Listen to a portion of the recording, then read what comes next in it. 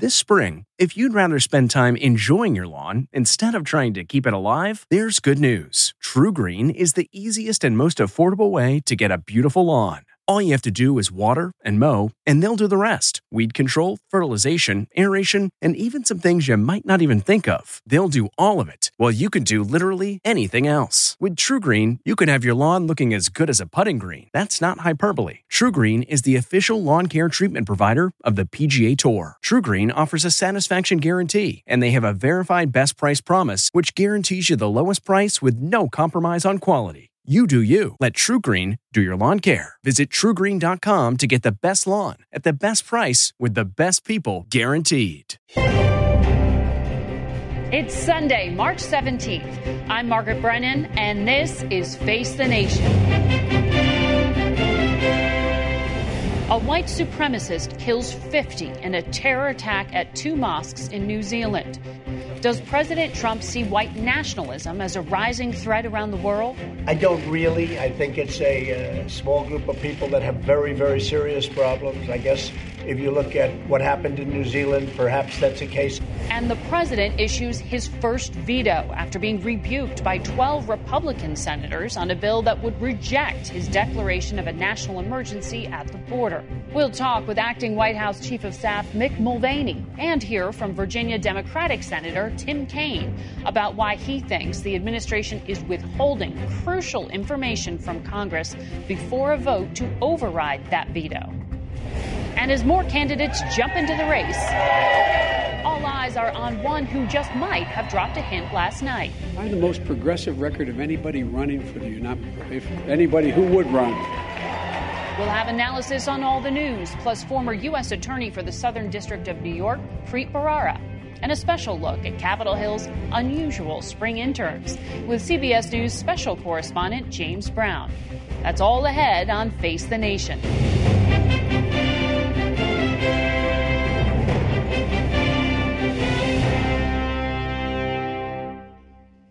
Good morning and welcome to Face the Nation. Happy St. Patrick's Day.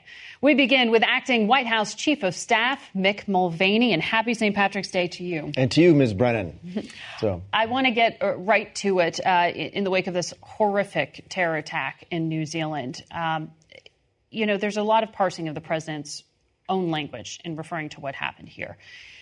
Broadly speaking, a number of attacks and support for white supremacy is up, according to the Southern Poverty Law Center. And even a Trump-appointed attorney in the state of Virginia, Thomas Cullen, was recently quoted as saying, white supremacy and far-right extremism are among the greatest domestic security threats facing the United States. Has the president been briefed on this? I don't know who that gentleman is. Certainly the president's briefed on all of... You know who the Southern Poverty Law Center is. I do. The president's absolutely briefed on all of the threats, both domestic and international.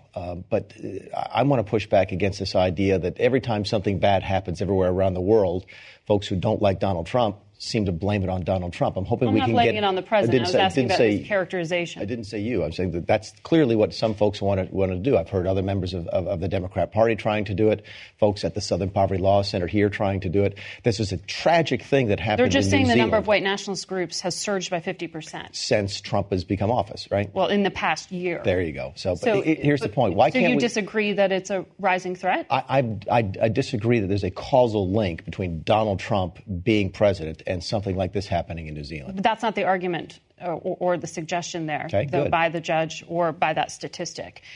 Is the president aware that this is a rising threat? Again, a rising threat. I think the president, you saw him asked the other day, does he think it's a rising threat? And he says, no. I think there's information that would back that up.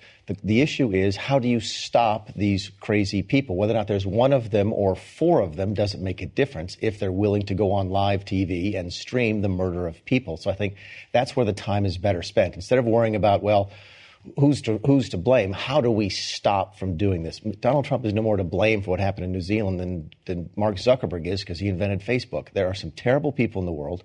We need to work with our partners, of which New Zealand is one of them, to try and figure a way to find them, expose them, and bring them to justice. Well, President Trump, and certainly during the campaign, talked quite a lot about the need to be specific, to name a threat in order to counter it. So why minimize it? Why not directly address white supremacy and specifically Islamophobia? Yeah, I get a lot of because questions a number about. of world leaders did, and the president didn't. I get a lot of questions from people saying, well, you need to tell the president to do X. You need to tell the president to go and give an Oval Office address on this or on that. That's not how the system works. The president communicates in his way. Different presidents have communicated in their way. I don't think anybody can claim that Donald Trump hasn't done exactly what we would want him to do in this circumstance.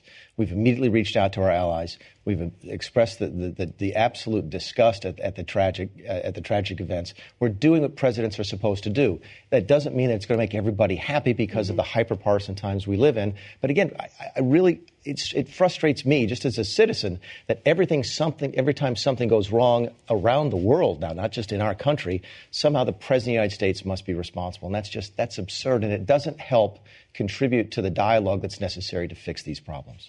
Point taken, but the president of the United States carries a megaphone louder than anyone in the world, and arguably this president likes to use his. So because you're frustrated, why not remove any shadow of a doubt? I mean, during the campaign, as you know, as a candidate, the president called for a ban on all Muslims entering the United States. He said Islam hates us.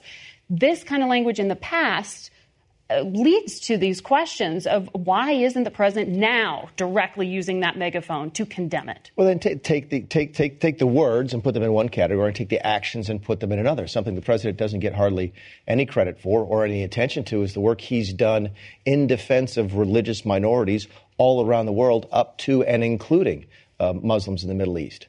Some of the religious minorities that are the worst oppressed in the Middle East are some of the ones that this administration has been going to great lengths to protect. So I hear what folks say, oh, Donald Trump said this during the campaign.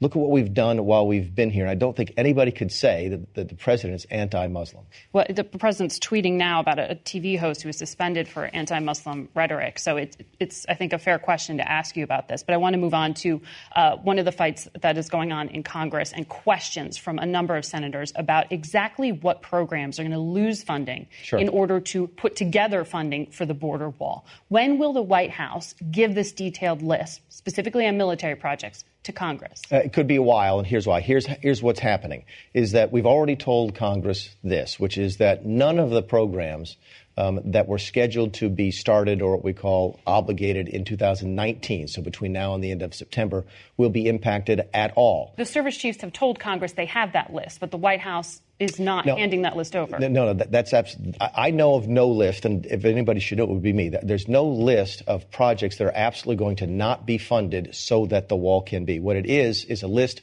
of programs that fit the criteria that I've just laid out for you, which is that they are meant to be funded beyond the end of this fiscal year. Why is that important? Because if it's going to be a project that would have been funded, say, in 2021, okay, it gives us another couple of years to what we call backfill. Congress will pass another appropriation this year, next year, so that ultimately none of the programs will be impacted. Senator Tim Kaine, who sits on Armed Services, is going to be on the show later in the program. But when we spoke with him, he specifically said that he thinks the White House is withholding these details until after this upcoming vote on the veto override occurs. In other words, you're trying to keep Republicans on board, and if you fully inform them about what you're going to do to their district, then you might lose their vote. I'll watch the show. In fact, if I can catch Tim in the green room, I'll ask him what the basis is for that. Does he just think it because he wants it to be true, or someone told him there's actually a list? Because, again, I'm chief of staff. I'm also still technically over at the Office of Management and Budget. And you still don't know what's getting cut. I know of no list. And you don't know what's getting cut. That's correct. I know of the universe of things that might be delayed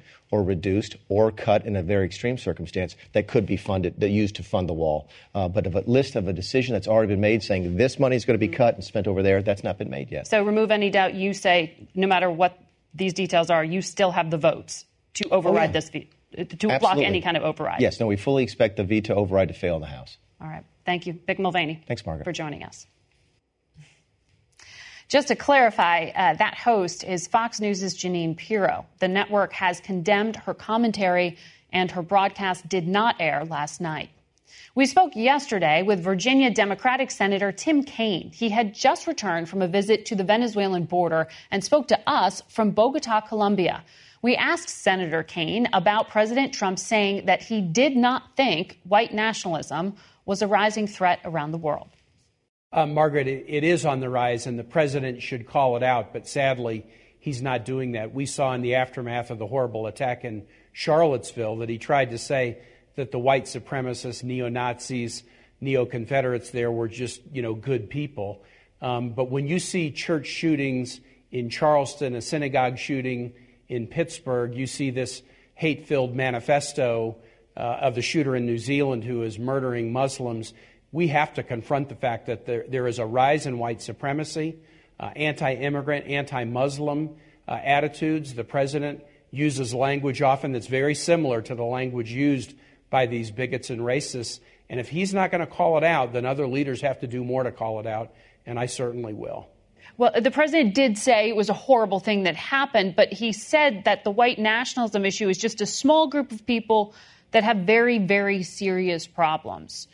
What do you attribute the rise to? Well, they have problems, but I think the president is using language that emboldens them. He's not creating them. They're out there. But, at the same time as he was tweeting out yesterday his support for the family members in New Zealand, and that was appropriate, he was vetoing the Senate's rejection of his emergency declaration from Thursday, and he used the word invaders to characterize people coming to the nation's southern borders, which was exactly the same phrase that the shooter in New Zealand used to characterize the Muslims that he was attacking. That kind of language from the person who probably has the loudest microphone on the planet Earth is hurtful and dangerous, and it tends to incite violence. I want to ask you about an exchange you had this week that seemed quite tense. You were very clearly frustrated with the acting Secretary of Defense, Shanahan, because you were asking why a list of military projects had not been provided to Congress that would be directly impacted by funding cuts due to reallocation for the president's border wall. I'm on the Armed Services Committee. I represent Virginia. I have a child in the military. So I sent a letter on February 15th to the Secretary of Defense and said, if you're going to ransack the Pentagon's budget, tell me what projects you're going to cut or delay or eliminate. They wouldn't provide an answer. At the hearing on Thursday, we're now going to vote that day on whether we support or reject the emergency declaration, and they still hadn't answered our question, what projects are at stake? At the hearing, he said, I'll send you the list later this afternoon. And you're right, I kind of blew up at him. You're going to give us the list after we vote? This is highly relevant to the vote about the president's emergency declaration. What projects are you going to ransack out of the Pentagon budget? Is it going to be military housing? Is it going to be trying to make our bases safer from terrorism with construction projects? Is it going to be rebuilding Tyndall Air Force Base that got blitzed in the hurricanes last fall? And they said they would give us the list after. But, Margaret, to add insult to injury, they had to walk that back. They don't even want to give us the list now at all because we're going to have an override vote. I don't think the White House wants us to see the list before the override vote. Why do you think the White House is withholding this information you say is so relevant because of an upcoming vote? I think there's one You're reason. Connecting. You think they're trying to influence the outcome of it? Absolutely. This is not the Secretary of Defense, in my view. This is the White House wanting to hold the list back because they worry that if senators and House members saw the potential projects that were going to be ransacked to pay for the president's wall, they would lose votes. And I think they're going to try to hide the list until that veto override vote occurs in the House and then in the Senate. You are, of course, in Colombia, nearby what is a country that is really crippled in many ways economically right now, Venezuela. There are about 3 million refugees who have fled. The energy and oil industry is collapsing, as is the economy there. What is it that you were going to the border to see? What did you learn? Well, Margaret, I wanted to see a couple of things. One, to support the Colombian government because their effort to provide assistance to these millions of Venezolanos has been really momentous. But secondly, learn what more the United States can do. We have worked together, actually in an accord between the administration and Congress, to provide significant amounts of humanitarian aid, to work together, to pull together a coalition of nations. Nicolas Maduro still is in charge of that country, whether we like it or not. And these sanctions have not seemingly changed his calculus. The visas, the diplomatic isolation. What is this actually accomplishing at this point? Well, it's giving hope to Venezuelans that there may finally be some change. The question isn't whether Maduro likes it or not. The question is, what do the Venezuelan people want? and the National Assembly has determined that the election of President Maduro was illegitimate, there needs to be a new government. So what more can we do? Yep. More humanitarian aid, more work together to pull more nations into our coalition. The sanctions are important. They're having an effect. Sanctions are economic, but there are also visa restrictions on Maduro and his cronies as they try to travel abroad. We need to give hope to the Venezuelan people that we stand with them and support them. It's a massive humanitarian crisis driven by one person, Nicolas Maduro, and the Venezuelan people are speaking out and they want something better. Has the Trump administration, whose policy you seem to support right now, have they underestimated how strong he is? I don't know that they've underestimated it. Look, this is not easy. It's a difficult situation. And I do generally support what the Trump administration has done, with one exception. I think loose talk about U.S. military action is a big mistake. One, because that's not for the president, it's for Congress. But second, the right strategy here, there's only one person using the military against Venezuelans, and it's Maduro. Senator Kaine, thank you for joining us. Safe travels. Thank you, Margaret. Absolutely. We'll be back in 1 minute with a lot more Face the Nation. Memories make us laugh and cry. And sometimes cringe when we look back at our fashion choices. But in between flashbacks of bowl cuts and dad jeans, our memories are fading, and so is the old media that holds them.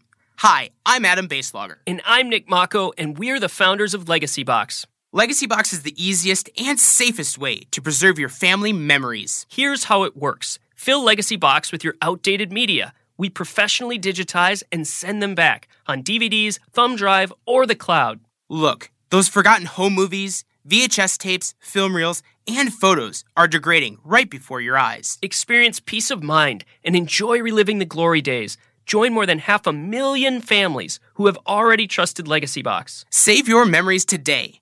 Visit legacybox.com/save, and for a limited time, get 40% off your order. That's legacybox.com/save for 40% off. legacybox.com/save. We're back now with former federal prosecutor Preet Bharara. He was, of course, fired by President Trump after he refused to resign as U.S. Attorney for the Southern District of New York. And he has a new book out, Doing Justice, a prosecutor's thoughts on crime, punishment, and the rule of law. Preet, good to have you here. Thanks for having me. I read the book. I want to get to some of the news of the week, but first ask you actually how you ended this book, because I think it resonates this week in the wake of the terror attack in New Zealand. You recount a story and a case of a hate crime against someone who wanted to go out and kill Arabs after 9/11 and ended up killing and then injuring some South Asian individuals instead. Is this just a continuation of Islamophobia, of white nationalism? Is there something here, or is, as the president says, it's not really a broader issue at all? Yeah, well, thanks for asking about the end of the book. I think a lot of the world is mourning the loss of innocent lives, up to 50 now in New Zealand. And, you know, from my old vantage point as a law enforcement officer, the chief law enforcement officer federally in Manhattan, law enforcement has certain tools, right? You can do surveillance. You can infiltrate organizations that propound hate and try to engage in terrorist acts. You can also hold people accountable after the fact. But one of the points I make in the book, Doing Justice, over and over again, is laws are not enough. Mm-hmm. Law can do some things, but at the end of the day, if you want to quell people's hatred, you want to make people get along better, you want to have harmony, you have to have good people who are willing to step up to the plate and do, among other things, call out bad things when they happen. And in the case that I was referring to that you mentioned in the end part of the book, it was a Bangladeshi immigrant after 9/11 who was shot in the face by someone, Mark Anthony Stroman, who decided that he wanted to take revenge on behalf of, I guess, his race for people who had perpetrated the acts of 9/11, obviously going and randomly shooting people where they worked. And Ray Spuyan was not killed and decided in a way that I think is extraordinary to forgive the person who tried to kill him and tried to get him off death row and spare him the death penalty. He wasn't ultimately successful. But to my mind, it's an inspiring story of how some people go beyond what the law even requires, beyond what the law allows, to try to have forgiveness and harmony go forward in the world. And I think we need a little bit more of that, and a little bit less of the nasty rhetoric, and a little bit less of people like the president not stepping up to the plate and calling out bad things when they're happening. An important note there in this week, but I want to turn to some of the other news that we've seen on the political and legal front. we saw on Friday the special counsel again ask for the fifth time a delay in the sentencing of Rick Gates, who was a Trump campaign deputy, because it was said he's cooperating. How should people understand this? What does this mean? Well, not just cooperating, but cooperating in quote-unquote several investigations. And so, I'm an outsider now, and I don't still run the Southern District of New York, and I'm not aware of what's going on with various investigations that sometimes, intersect with the special counsel's investigation. But I think people should view with some skepticism the notion that gets breathlessly reported every week that the Mueller investigation is coming to an end. It may be because Andrew Weissman, who's one of the top deputies, in fact, the top deputy with Robert Mueller, announced that he was stepping down, which indicates maybe it's wrapping up.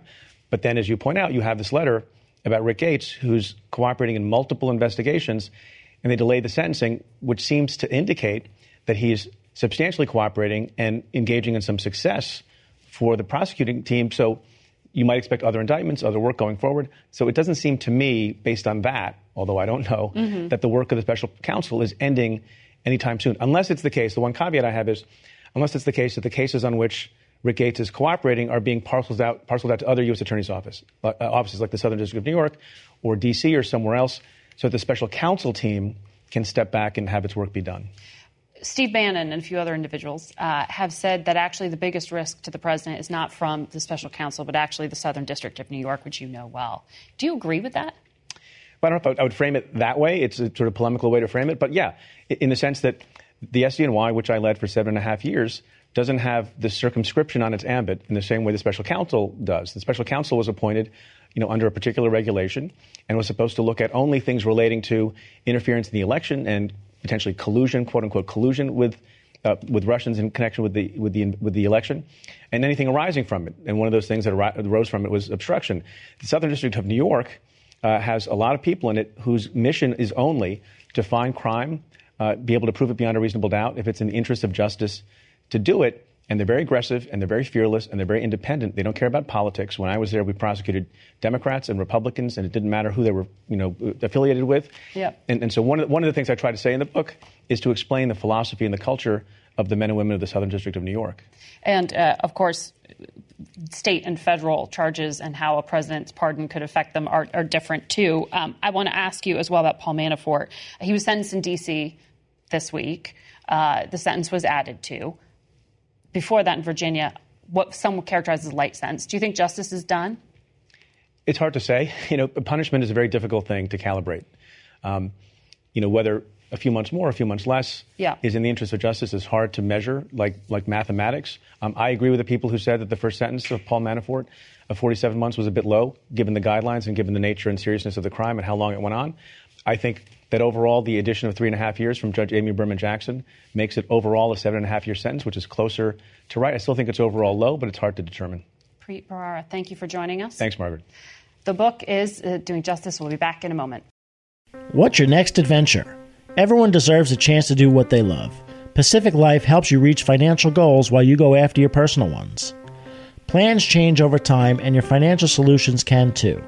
Pacific Life has a variety of financial solutions that can help you complement your life goals and passions while managing the uncertainties. Backed by more than 150 years of experience, you can count on Pacific Life to be there so you can go out and keep living your best life. Pacific Life is one of the most dependable and experienced insurers in the industry and has been named one of the 2019 World's Most Ethical Companies by the Ethisphere Institute. The freedom to go after whatever is next for you? That's the power of Pacific. Ask a financial professional about how Pacific Life can help give you the freedom to do what you love, or visit www.pacificlife.com. There are two more candidates in the presidential race, but it's one who is not in the race, at least yet, who raised eyebrows when he accidentally made a slip in a speech last night. Our Ed O'Keefe reports. The man many Democrats are waiting for sure sounded like a presidential candidate Saturday night. I have the most progressive record of anybody running for the anybody who would run. Former Vice President Joe Biden is expected to make it official next month. That's why I'm running for president, and it's why I'm asking you for your support. New York Senator Kirsten Gillibrand today became the 14th Democrat to officially launch a presidential bid, even though she's been basically campaigning for the job for 8 weeks. Gillibrand plans to formally kick off her campaign next Sunday outside Trump Tower in New York. Other candidates traveled to early primary states this weekend, hoping to build support. That we have common pain all over this country, but we've lost our sense of common purpose. And Beto O'Rourke wrapped up a 3-day tour of Iowa that launched his campaign. This is my first time to ever visit Iowa. O'Rourke narrowly lost a U.S. Senate bid in Texas last year, and presidential buzz has been building ever since. His rollout was treated like a major media event. He told Vanity Fair magazine for a cover story, "I'm just born to be in it." And he sat for his first in-depth interview as a candidate with CBS This Morning co-host Gayle King. Do you consider yourself more moderate or more progressive? Yeah, if I think about a term like progressive, I want to make sure that everybody has a chance, that our democracy fully reflects the genius of this country, that we make the investments in one another, and that's universal guaranteed high-quality health care. It's a living wage for everyone who works. It's supporting those who are looking for jobs. So if that's progressive, I'm a progressive. You're a progressive? Yes. All right. All right. So I don't even need to go into moderate then. Meanwhile, former Florida governor and 2016 candidate Jeb Bush said this weekend that Republicans ought to be given a choice, suggesting someone needs to launch a primary challenge to President Trump. He named Maryland Governor Larry Hogan as a possible option. Hogan told us a few weeks ago he isn't ruling it out. Margaret? Ed, we'll be back in a moment.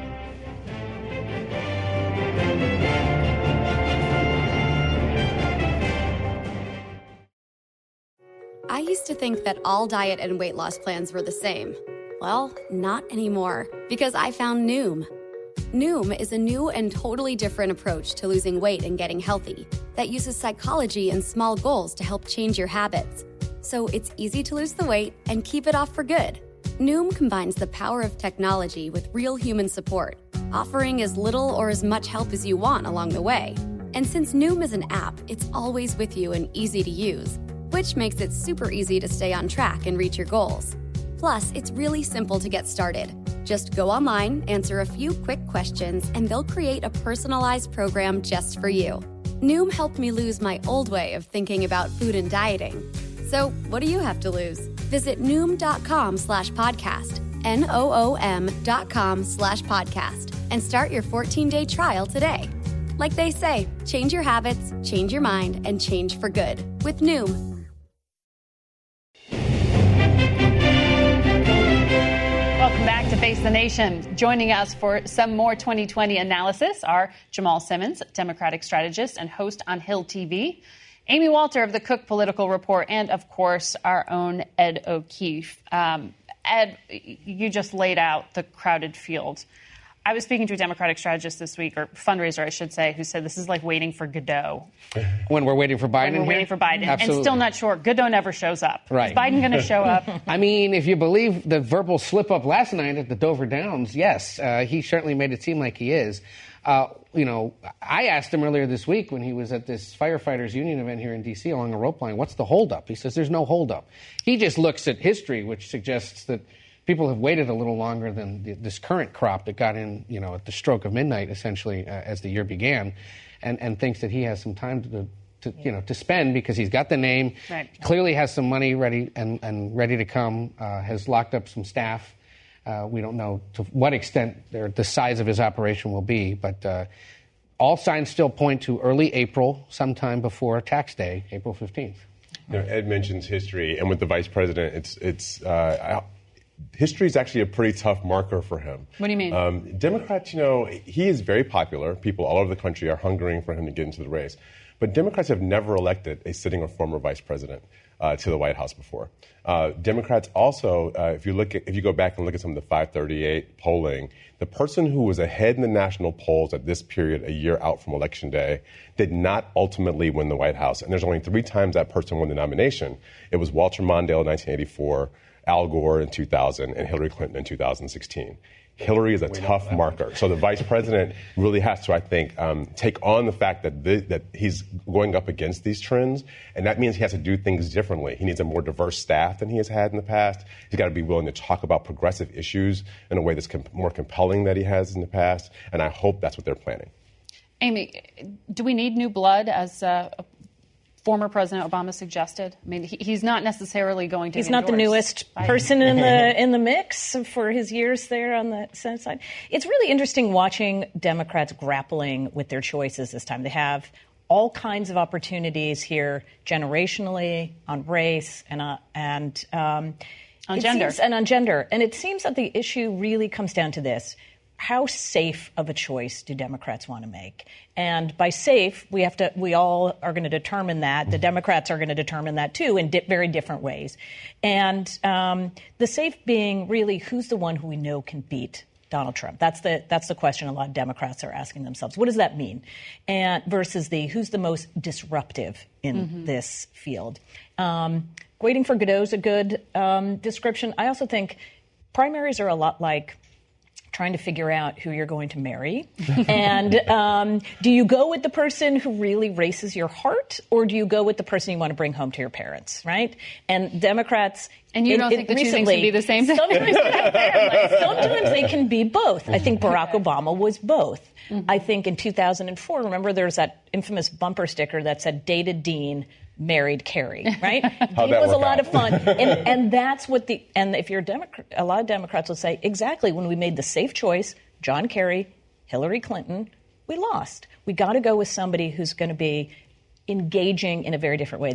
Just one more quick thing about engaging and broadening, going away from safe. It's also about broadening the electoral map outside of the presidential race, which is the Senate. There are a bunch of Democrats I talk to who say, we could win the White House, but if we don't win the Senate, then guess what? Not a lot of this is going to matter. We got to go into places like Texas, Iowa, North Carolina, Georgia. Those are the races that are going to determine control of the Senate. Arizona. It was such a rollout for Beto O'Rourke. Right. I mean, people are acting like he is anointed. Is this going to backfire on him? Well, and I think to the charge that the media may have overdone it, we have to remember something. I made this point repeatedly in our reporting this past week. You talk to every other campaign that's involved in this right now, the one name that kept coming up in private conversations was always him. Is he going to do it? Do you think he can raise $80 million again? So this was them essentially goading us into saying, they're scared of him, very scared of him. And this coffee shop countertop campaign that he launched this week by jumping up on countertops repeatedly. Was it you that said, I hope you brought the window? Yeah, you need some Clorox wipes. People are eating on those things. It seems to have gone well for him. And he started very strategically in southeastern Iowa, a part of the state where Democrats used to dominate and have struggled in recent years. And repeatedly people said to me, they don't usually come to this part of the state till later in the primary. So we give him a lot of credit for doing it, and we'll see. Amy, there's been some attention to perhaps a double standard here, that Beto delayed making an announcement. He had this sort of soul-searching played out in the press, that a female candidate of the 5 or so we have so far would have been punished for looking indecisive. I'm sure there is still going, and there will always be a double standard. When we look at whether they're candidates of color or women are going to be judged different standards than white men.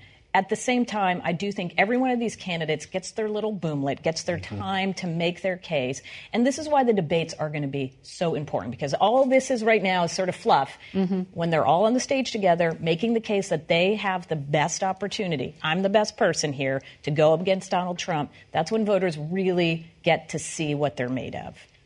He's a little bit. I would argue that Beto O'Rourke is the best natural candidate out running for this era, right? He understands social media. He's willing to engage in that sphere in a way that Donald Trump has engaged in, and nobody else really kind of can do that. What we don't know is, can he do all the other things that have to be done in a campaign? Can he build out an organization? Can he raise the money? Can he withstand all the hits that are going to come his way? Those are really big things. But, this week there was a little bit of an upset. A lot of women I talked to were really upset about the way he talked about his wife and raising their kids. That came up a lot.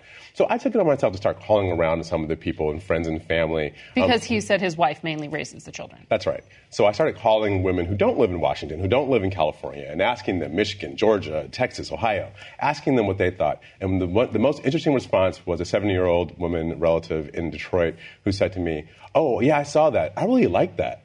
So I think she thought he was giving his wife credit. She thought he was giving his wife credit. So I think sometimes that things sound differently to people who live in different places, and we have to wait and see how this all susses out. Which is why the process is so important. You haven't heard Democrats yet. It's going to happen. Say this process is too unwieldy. We're going to damage the ultimate nominee by having all of these debates and this, lasting far too long. Right now, I think it is the only way to determine which one of these candidates meets all of those different criteria that Jamal pointed out of who's going to be able to raise the money, look like they can stand up to the president, be able to be inspiring, also have a pathway to the White House that looks to voters like a realistic path to the White House. All right. Well, we'll have to leave it there with the three of you, but more to come when we come back from this break with some analysis of the week that was. Are you having trouble sleeping? NFL players have been coached. Blue light from smart devices, it can affect your sleep. They'll even wear blue blocker glasses in the evening for improved sleep. Others will try tart cherry juice in smoothies. Not only can it help fight inflammation, but to help you sleep, it's got high amounts of natural melatonin that's beneficial for sleep. The other night, my girlfriend told me I was snoring way too much and even the earplugs weren't helping. So the next day, she took me to a Sleep Number store because if I was snoring, at least she could get a good night's sleep on a Sleep Number bed. Sleep Number beds allow you to adjust on each side to your ideal firmness, comfort, and support. The Sleep Number 360 smart bed senses your movement and automatically adjusts to keep you sleeping comfortably through the night. With Sleep IQ technology inside the bed, it tracks how you're sleeping so you can know every morning how well you've slept and gain insights for your best sleep. Experience the smart, effortless comfort of the Sleep Number 360 smart bed. Find your competitive edge with proven quality sleep from $999. Sleep Number is the official sleep and wellness partner of the NFL.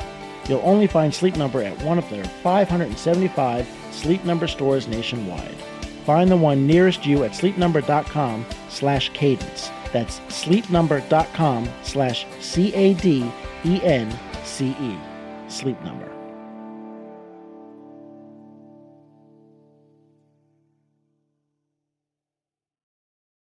We turn now to our panel for some analysis on the other big news of the week. Jamal Simmons and Amy Walter are joined by Ramesh Ponnuru, who is a senior editor at National Review and a columnist for Bloomberg Opinion, and Mark Landler, covers the White House and foreign policy for the New York Times. Good to have you join us. Ramesh, let me ask you, Amy brought up in the last segment this point about it not just being about the 2020 presidential race, it's also about some of these congressional seats.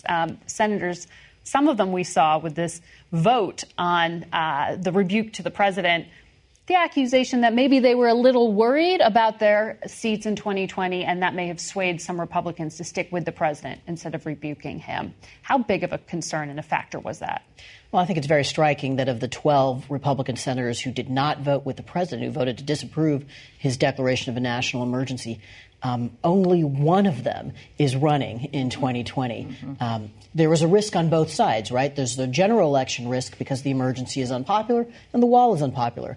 But among Republicans, these things are very popular. And obviously, I think a lot of Republicans showed that they were more concerned about winning their primaries than they were about the general election. Who do you have in mind? Is it Tom Tillis of North Carolina, who took a lot of heat for that 11th hour switch of his vote? Tom Tillis in North Carolina, Cory Gardner in Colorado, Joni Ernst in Iowa. All of them voted with the president and not with, the 12 Republicans like Mitt Romney and Pat Toomey, Mike Lee and others who had these constitutional concerns about what the president's doing. Mark, Mick Mulvaney was on this program and said that he thinks the White House, has nothing to worry about with this attempt to override the veto. But how was this received inside the White House? It was the president's first time to use the pen in this way. And it was also the first time the president was rebuffed this way by Republicans. Ramesh points out that several of them didn't go the whole way. But the fact of the matter is, after 2 years in which the Republicans have been just an absolute reliable sort of bastion for the president in Congress, I thought this was still symbolically important. And I'm sure that President Trump's argument is, well, I didn't pitch as hard as I could have. If I'd really asked for the votes, I would have gotten them. But nevertheless, they must be looking at this and thinking, do we have Mitch McConnell as reliably as we thought we did? And facing the prospect of more unpopular, potentially policy decisions and debates down the road, is this the first in what will be a more independent Republican majority majority in the Senate, a majority that's going to make decisions not just blindly following the White House and President Trump. Some might say that's wishful thinking. Yeah. Indeed. And I stipulate that we haven't seen it, and we've had the same sort of discussion many, many times in the past. Well, this will be the moment that they show their independence, and they continue not to do that. Having said that, this was a somewhat different set of circumstances. It didn't play out quite as well as I think the White House hoped it would, and so that's got to be at least somewhat concerning for them. Do you think this resonates with people at home, or is it lost on them? I do think it doesn't really resonate unless the president wants it to resonate, in which case what he does very well is turns it back against Congress. I think he loves the idea that, look, I told you people in Washington didn't understand us and our vision for how we keep America safe. They're trapped in their old ways of thinking. I'm here to break us out of this. And so it actually works for him, even when it's members of his own party. I think this is very beneficial to him. And I do agree that with the question of whether this signals more dissension or whether it's just this was a really easy vote. The veto, they're never going to have to vote on this again. They're not going to have, it's going to die in the House, most likely. They won't have to vote on this again. And then it's in the courts, where ultimately means that none of the discussion that we're having right now may ever have to turn into reality. Ramesh, one of the few areas where we did see some public criticism of the president from Republicans was on the foreign policy front. Again, going into 2020, I guess there are some questions about, well, what does the president say he delivered on when it comes to North Korea? What does he say he delivered on when the promise to pull all troops out of Afghanistan? And we have some upcoming decisions on both of those things. How much of a political lens should we be putting on them?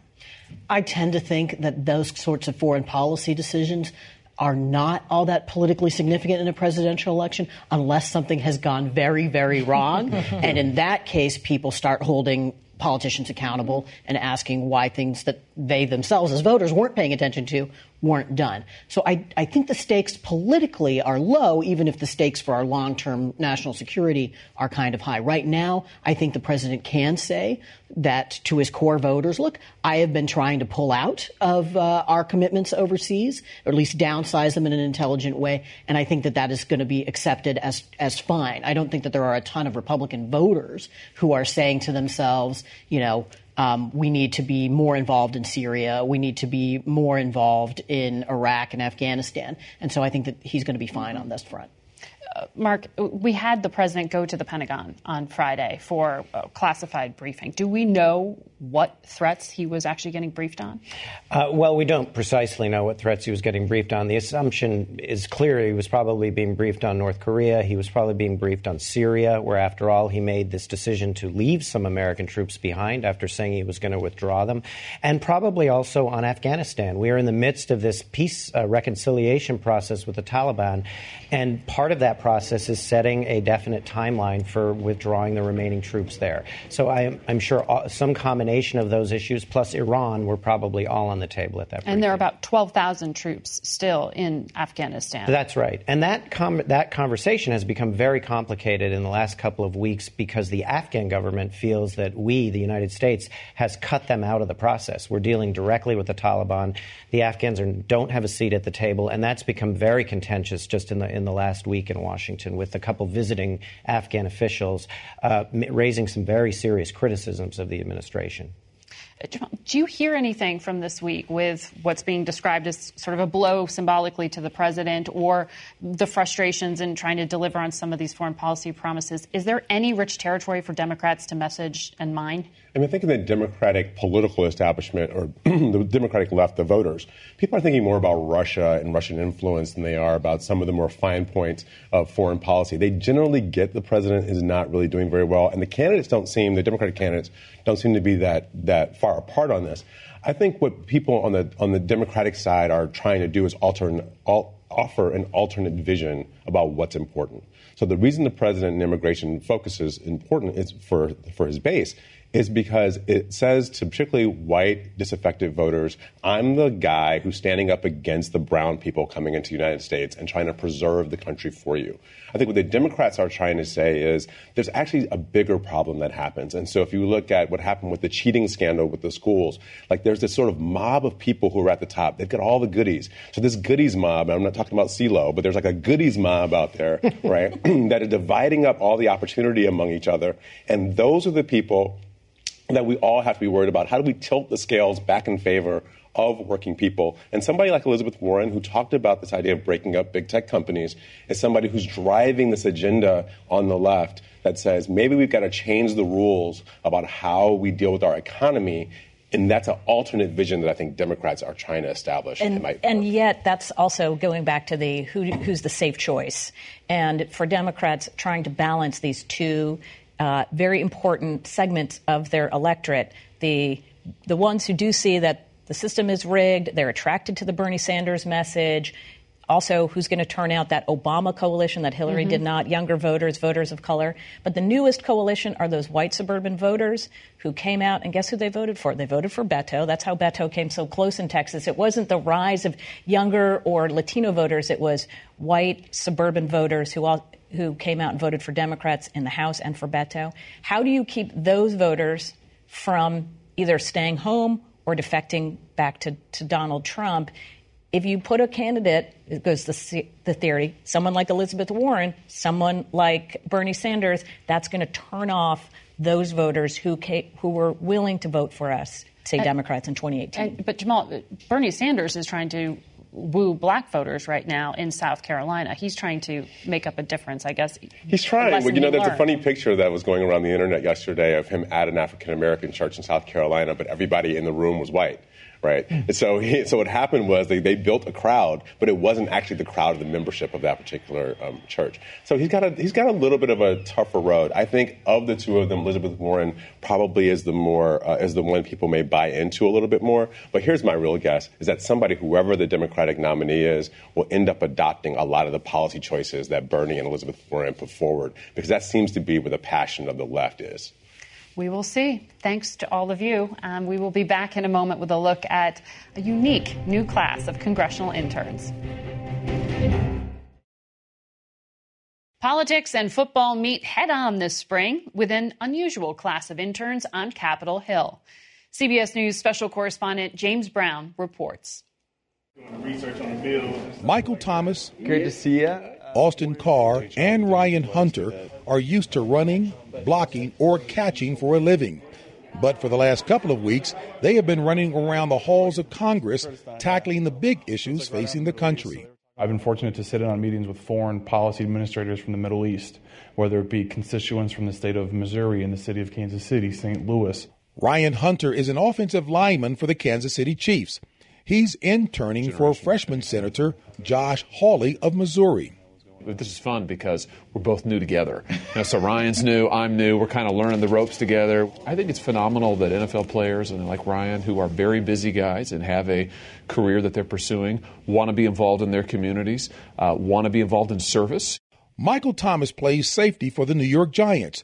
This is his second time working for Congresswoman Sheila Jackson Lee, who represents his district in Houston, Texas. What a better place to be, not necessarily only in my office, but in many offices where they can be change agents and translate that leadership on the field into making a difference. After interning last year, I said, I got to come back because I saw firsthand what she's doing and how much she's really on the ground, like putting in the work. A lot of things that we were fighting for criminal justice reform, bail reform, education, reentry with juvenile detentions and stuff like that. She's already had bills written.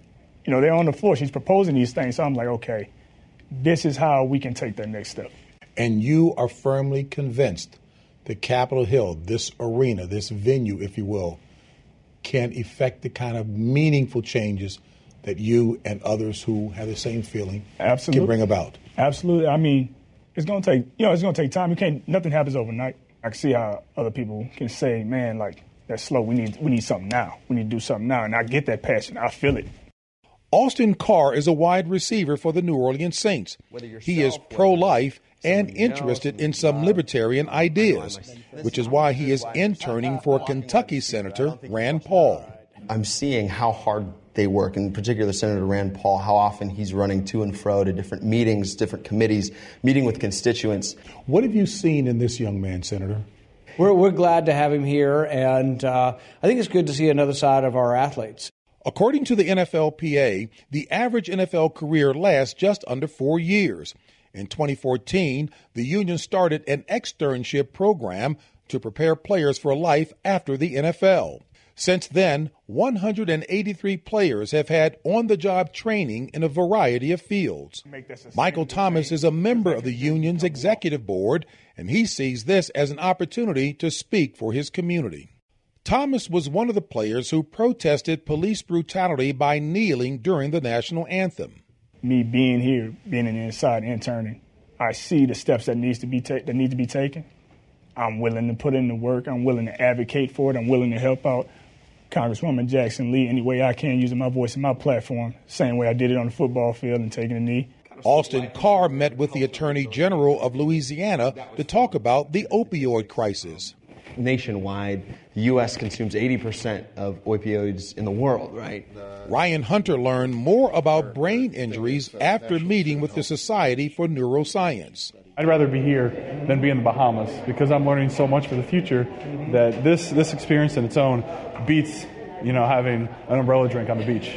These pro athletes came to Washington to learn from political leaders, but their mentors seem to learn from them as well. No, I'm glad to see that Austin, believes strongly in his faith, and that it sounds like he wants to be part of trying to make things better in the country, but also be an example for kids out there that look up to our stars. Having players say, I want to be involved, I want to serve, I want to see it from the inside, I want to do something about that. That's awesome. We need more of that.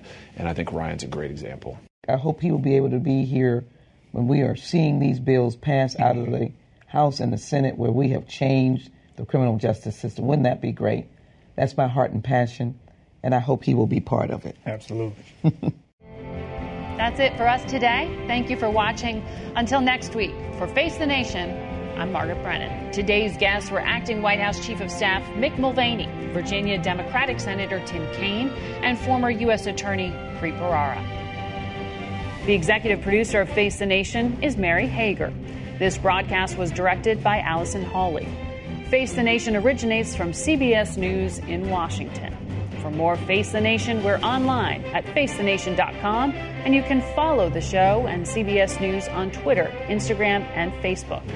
Face the Nation is also rebroadcast on our digital network, CBSN, at 11 a.m., 3 p.m., and 6 p.m. Eastern every Sunday. If you like Face the Nation with Margaret Brennan, you can listen early and ad-free right now by joining Wondery Plus in the Wondery app or on Apple Podcasts. Prime members can listen ad-free on Amazon Music.